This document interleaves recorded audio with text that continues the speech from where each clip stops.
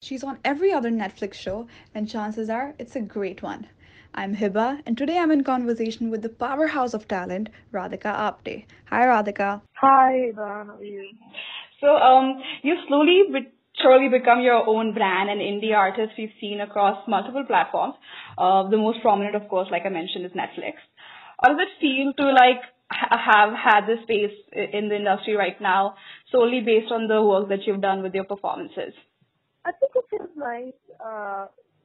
Of course, but I don't know. I have a tendency to just look forward rather than, you know, be happy and satisfied with everything.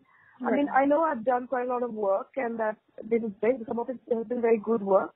Mm-hmm. But I'm still quite hungry for um, more content and more work. I still am hungry for somebody to make me work, plug my ass off, and really challenge me and make me learn different things and surprise myself. And so I'm hoping to get more such kind of work soon.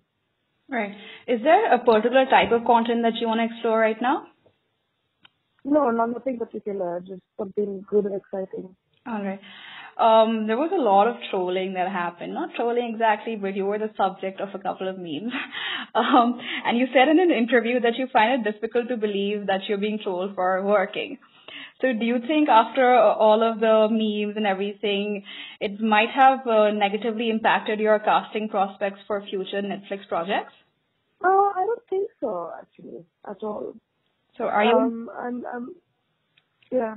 are you in Sorry? talks with them right now for anything? I am in talks for a couple of projects, yeah. All right. And how did you feel about the whole episode at that time? I don't think much about it at all. I really don't focus on these things. It's just a byproduct. It's not something serious or worth um, spending my time thinking about. I'm fortunate enough to have better things to think about in my life, I think. Okay. So you've done a lot of different kinds of roles, and what would you say so far has been the most artistically satisfying project for you? Well, I think Phobia was one project that I really enjoyed because it was a lot of hard work and we had to do a lot of research and there was a lot of stuff put in, like we had to put a lot of things. That's something that I really, really enjoyed. I thought it was quite challenging. Past was another challenging film. Yeah.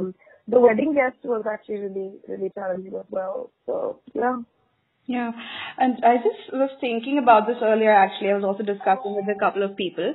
You've done a lot of different, like, regional cinema. You've done movies like Past, of course, and you also have bigger commercial successes like Andhadhun and Batman. So, and of course, there are the web series and, like, Sacred Games and Love Stories. So, what is the kind of preparation and research that you put into your roles before you get into it? It depends on the role, really. Certain things don't require research. Like, for example, phobia required a lot of research about panic attacks and PTSD and blah, blah, blah, whereas Andhadhun didn't require any research. Okay. So there is no one rule book for everything. It depends on the role. Mm-hmm. And are there certain things that you look at when you are picking projects right now? Yeah, it's just that I need to be excited about the script. Mm-hmm. I need to feel challenged by the part.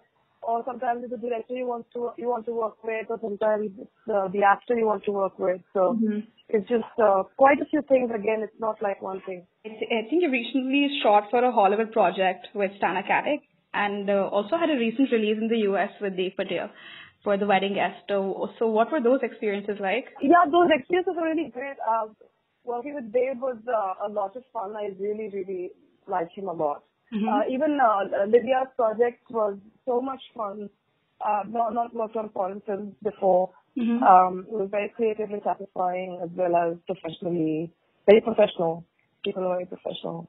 And it was really, really great and I hope to work more abroad as well as in India.